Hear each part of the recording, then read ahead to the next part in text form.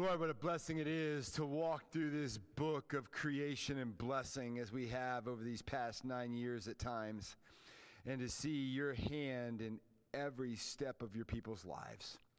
And as we wrap up the gospel according to Joseph today, we pray that we would see even more so the reality of your grace and truth, so that we might walk today as your people, knowing you and following you with great confidence. For we ask this all in Jesus' name. Amen. Well, as I mentioned at the welcome, it's hard to believe that we started Genesis in 2012 at Bay Middle School. And we went through Genesis 1 to 11, creation and blessing. We went through 12 through 23, Abraham. We went through 24 to 25, Isaac. 26 to 33, Jacob. And so today we wrap up this wonderful passage of Joseph. It's been a marvelous journey this fall that's been so rich and speaks beautiful truths into our lives. And so if you've missed any of them, I encourage you to go back on the sermon podcast. You can find them there. But today, as we wrap them up, we see two great themes that are so relevant for every Christ follower today. We see the theme of assurance in Christ, and we see the theme of the hope of the resurrection. Let's look at these, shall we? First, let's set the scene here. What's going on here that the brothers are freaking out? All right, because that's what they're doing. All right. Well, their dad, Jacob, Israel, has died. At the end of chapter 49, Jacob finished commanding his sons. He drew up his feet into the bed and breathed his last and was gathered to his people. Verse 33 of chapter 49. So the old man has blessed and commanded his sons, and he breathes his last, and then he's gone. And the verse 1 of chapter 50, which we didn't have read this morning by Steve, it says, "Then Joseph fell on his father's face, and he wept over and kissed him." So Joseph's grieving that his father, his beloved father, has gone on to the Lord. But the striking thing here is it's not just Joseph's family who grieves over Jacob. It's all of Egypt. For verse 3 of chapter 50 says, the Egyptians wept for him for 70 days. 70 days. 70 days Egypt wept for Jacob. That is a remarkable outpouring of affection. And this is another evidence of the remarkable change that God can make even in old people. Don't talk to me that God can't use you. Don't talk to me about God's not at work in your life. This was a miserable old man. He said, "My days are few and evil." And he came to Egypt in that state mentally. And yet, if God can make Jacob such a blessing to the Egyptians, then he's able to make you a blessing to the people around you, whatever your difficulties and sorrows may be. And Jacob stands as a wonderful testimony what God can do even in the winter season of our lives. But that's not what this text is primarily about. This text, that's the scene, but the text is primarily about God's people being reassured and having assurance of their salvation, and two, the hope of the resurrection. Let's look at these. First, the reality of assurance. All right, their dad's dead, and they're thinking, maybe, just maybe, Joseph may turn against us now that dad is dead. Verse 15, it may be that Joseph will hate us and pay us back for all the evil that we did to him. Well, last week we learned that now at this point 17 years had passed since chapter 45. What a day that was when Joseph made himself known to his brothers, and their first response to finding that their brother that they had hated was now in a position of power. They were dismayed, but Joseph said to them, "Come near to me, please." he walked them through the whole story of what had been done to him and then what God had done for him. And it says in verse 15 of chapter 45, then Joseph kissed all his brothers and wept upon them. And after that, his brothers talked with him. Joseph's love was lavished upon his brothers. He cared for them, provided for them and their families. So do you see after 17 years how deep this suspicion goes? After 17 years, his brothers are still wondering, maybe in his heart of hearts, he still is going to get back at us. They're not doubting that Joseph loved them 17 years ago. They're doubting that he loved them today. So the brothers speak about all the evil that we did. They owned it.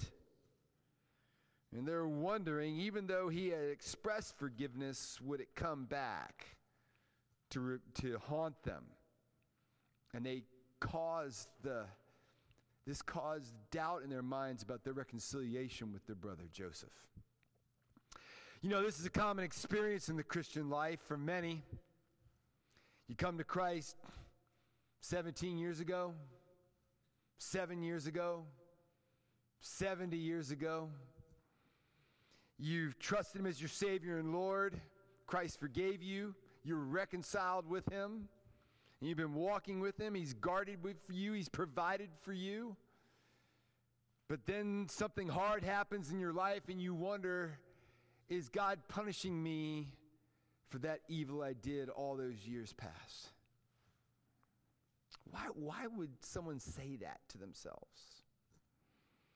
Because somewhere deep in your heart, in your deep awareness of your own sinfulness, there lurks a suspicion. What God is really going to do is to pay you back for the evil that you've done. Here you are, a Christ follower, a child of God, forgiven and reconciled. But if I asked you, are you sure you're going to heaven? Some of you would more than likely say, because this has been my experience, well, I hope so. You know, can anybody really know, Gene? The reason you would say, I hope so, that in your heart of hearts, you're not really sure. You would like to think that that will happen, but you're not confident about it. You really don't have the peace that surpasses all understanding. You're hoping for the best. And the problem is actually common among many Christ followers today. And if this is your experience, you're not alone. It's usually referred to as the problem of assurance. A person is forgiven and reconciled to God. They've been baptized. They've been indwelt with the Holy Spirit, but they're not sure that God's okay with them. You fear that God may harbor some ill will towards you and that in the end he's going to get you.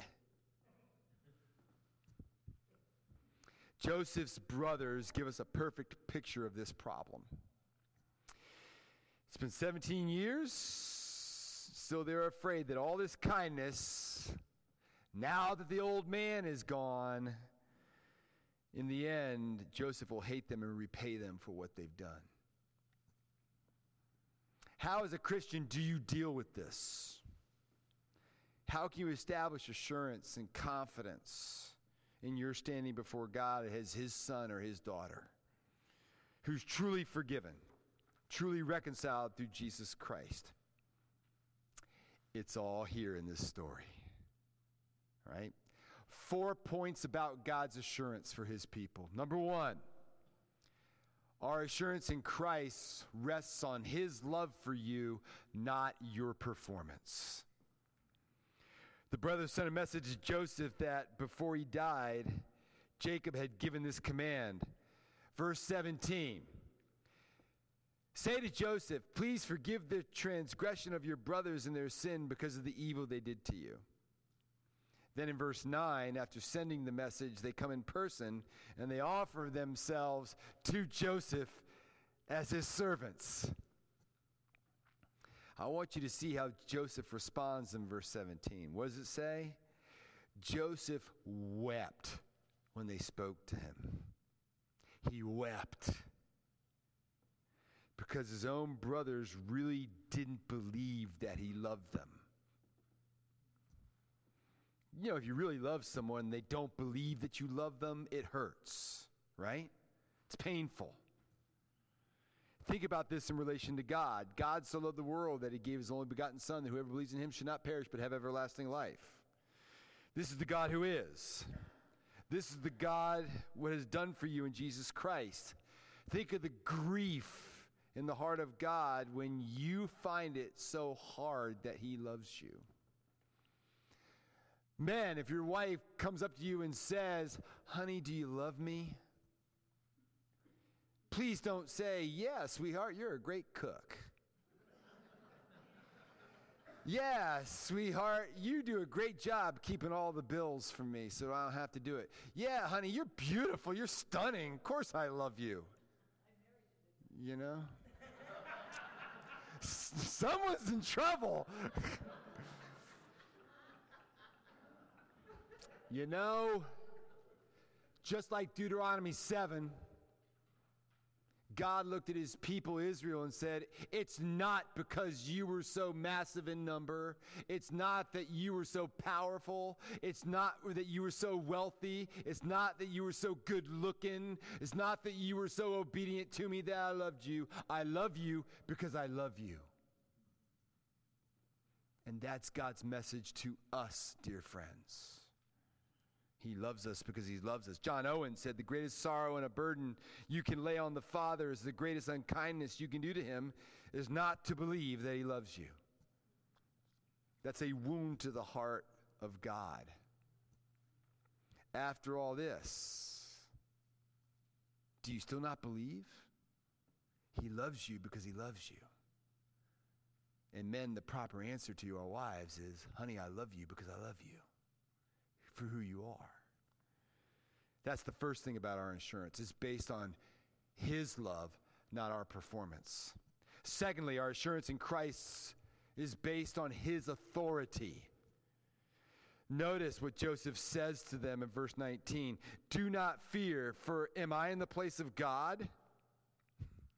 The brothers are afraid because they think Joseph might get back at them, that he may pay us back for the evil that we did. But Joseph is saying, paying back evil is something God does. I don't do that. I don't have that authority. It's not my job to right the wrong that was done to me. Now in this, Joseph gives us a marvelous example.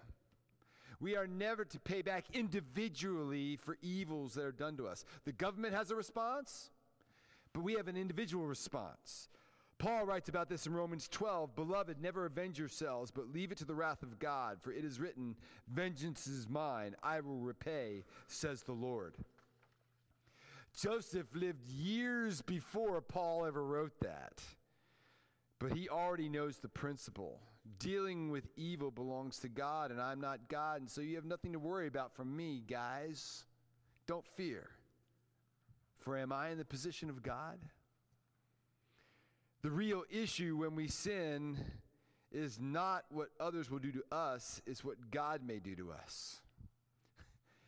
Jesus comes into the world. He's in the place of God. The Bible says, "In the beginning was the Word, and the Word was with God, and the Word was God." What Jesus says is what God says. What Jesus does is what God does. He goes to the cross and bears our sins in his body on the tree, 1 Peter 2:24. This is the great argument of Romans 8. Who shall bring any charge against God's elect? It is God who justifies. Who is to condemn? It's God who justifies. God is the one who said that your sins are forgiven, that you're reconciled to him. God has forgiven you, and God did all this. And he did it on the basis of what his Son did upon the cross for each and every one of you. And this Jesus sits right now next to the right hand of the Father, interceding for you. Who can bring any charge against you? You can bring charges against you. Satan can bring charges against you. But the Father has justified you through his Son, Jesus Christ. Jesus Christ says to you, I'm in the place of God. And And when the Father has justified you basis on my atoning work upon the cross for you, you have nothing to fear. No one can condemn you.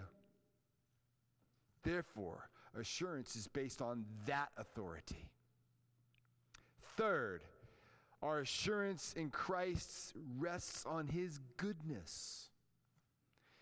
Verse 20, the most famous verse in the whole story of Joseph. As for you, you meant evil against me, but God meant it for good, to bring it about that many people should be kept alive as they are today. God's goodness proved greater than all of the brothers' sin against Joseph.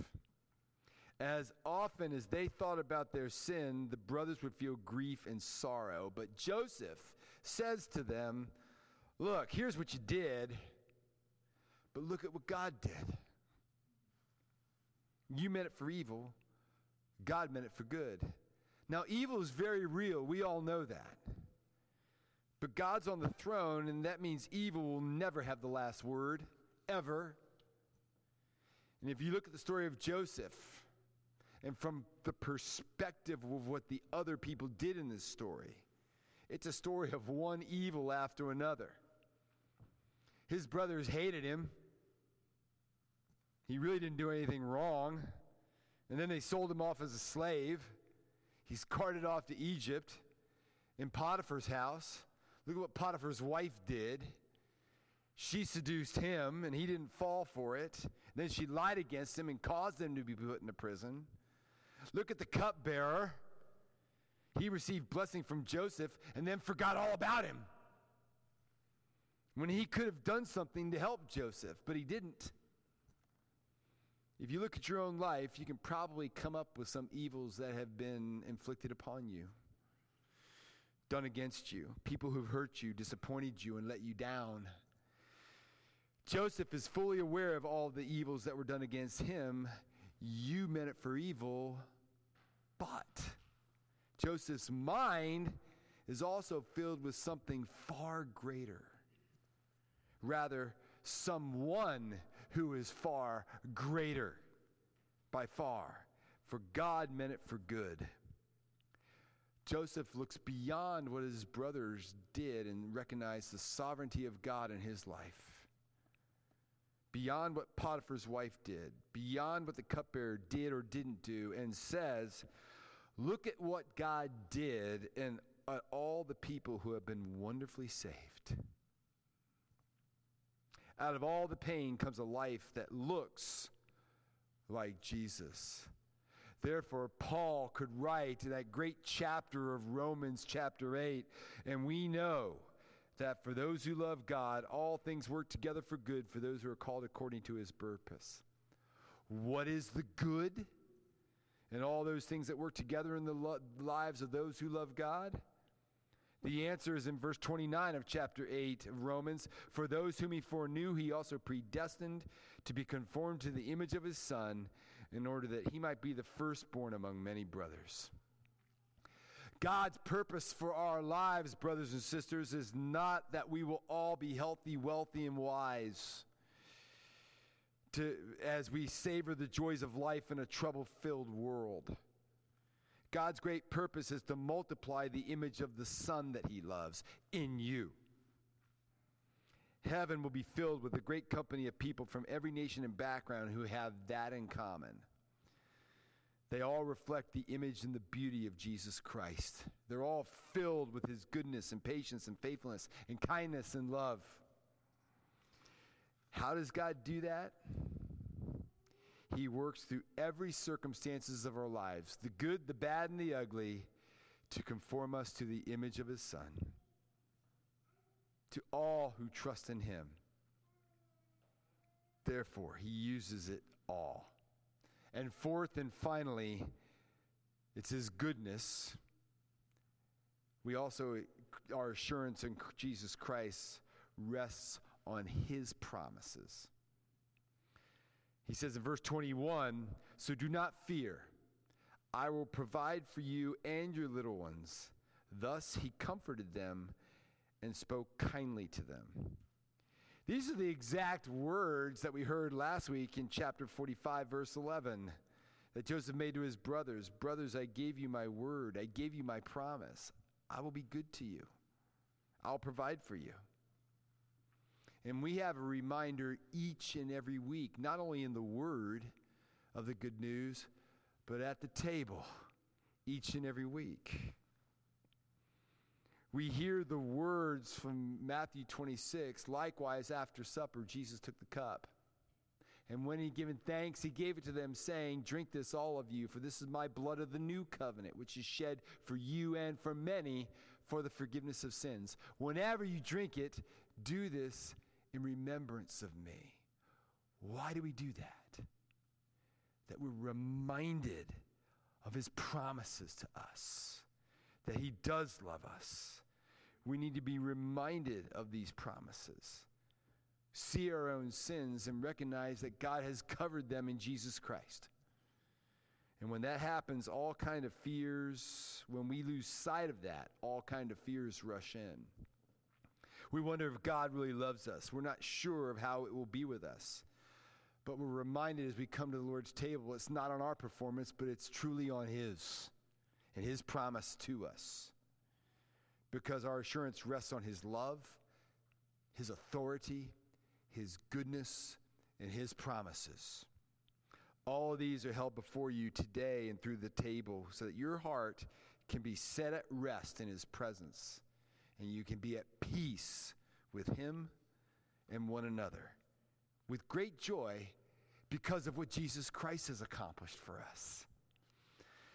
John, the youngest disciple, who was the only male still at the foot of the cross when our Lord died, few years later, at 90-ish years old, wrote these words to assure the church.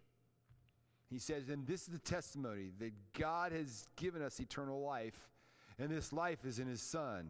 He who has the Son has life. He who does not have the Son does not have life. Do you have the Son? If you have trusted in Jesus Christ alone for your salvation, you have it. It's in you. By the power of the Holy Spirit alone, we can do nothing. It's all been done by him. And it rests on that promise, and that's the testimony which we can stand on. So that's the 4 parts of assurance. That's the great theme of assurance we see in this passage, but it doesn't stop there. It gets even better than that because he gives us the hope of the resurrection in verses 22 to 26 when he says, and Joseph said to his brothers, I'm about to die, but God will visit you and bring you up out of this land that he swore to Abraham, Isaac, and to Jacob. Then Joseph made the sons of Israel swear, saying, God will surely visit you, and you shall carry up my bones from here. So Joseph died, being 110 years old. They embalmed him, and he was put in a coffin in Egypt. It's pretty striking to me, thinking about this week, that Genesis ends with 2 funerals. You know, it ends with the funeral of Jacob and then Joseph. And I've said, borrowing from Keller, that the Bible begins in a garden and ends in a city. But here in Genesis, it begins in a garden and ends in a coffin. The last words of this great book that begins with creation, the gift of life in the Garden of Eden, is he was put in a coffin in Egypt. Joseph dies in Egypt, not the promised land. For all the blessing of God that we enjoy in this world, we have not, like Joseph, experienced the joy and blessing that Adam and Eve had in the cool of the garden, walking with God in the cool of the day. Paul says, while we're at home in the body, we are away from the Lord. 2 Corinthians 5, verse 6. We know him by faith, but we do not yet know him by sight. For all the joy of his presence, we have not yet seen his face. And Joseph knows that he will die in Egypt, but his life will not end there. The life of a Christ follower does not end in a coffin. Death is the separation of the soul and the body. And when a person dies, the body is laid in the ground to rest, but their soul goes into the presence of the Savior. To rest, to be away from the body, is to be at home with the Lord. And in Hebrews 11, which is our God-given commentary on the lives of the Old Testament patriarchs, it tells us that Abraham, along with Isaac and Jacob, were looking for a heavenly city whose builder and maker is God. Talking about the resurrection that they were looking forward to. They knew that they were strangers and exiled on the earth. They knew that they had a future in heaven, and they saw it from afar. What's really significant here is that what Joseph says is not about his soul, but about his body. Joseph made the sons of Israel swear, saying, God will surely visit you, and you shall carry up my bones from here. There's a glorious future, not only for the soul, but also for the body of every Christian believer. This is revealed fully in the New Testament, but you have hints of it in the Old. Job said, though worms destroy this body, yet in my flesh I shall see God. Meaning, God will give me flesh, bones, skin, eyes, ears, and I will myself behold God. I will behold him with my own eyes, body and soul.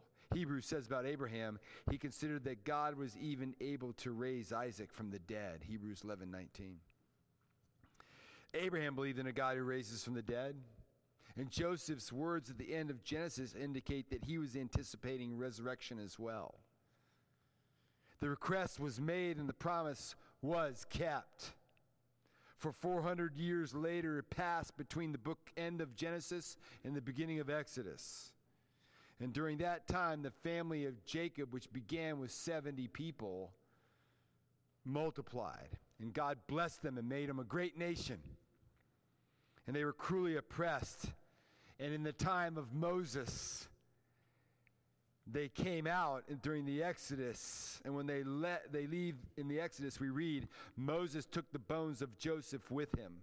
For Joseph had made the sons of Israel solemnly swear, saying, God will surely visit you, and you shall carry up my bones with you from here. And at the end of Joshua 24, as for the bones of Joseph, when the people of Israel brought up from Egypt, they buried him at Shechem. That's a long funeral procession. But isn't it a wonderful picture of hope? God's people carrying Joseph's bones for hundreds of miles, a coffin. How would you like coffin duty? You know? All right, here we go. You're carrying Joseph for 40 years. Through all that time, they were saying, we're going to a better land. There's a future that's not only for us, but for all who believe the promises of God.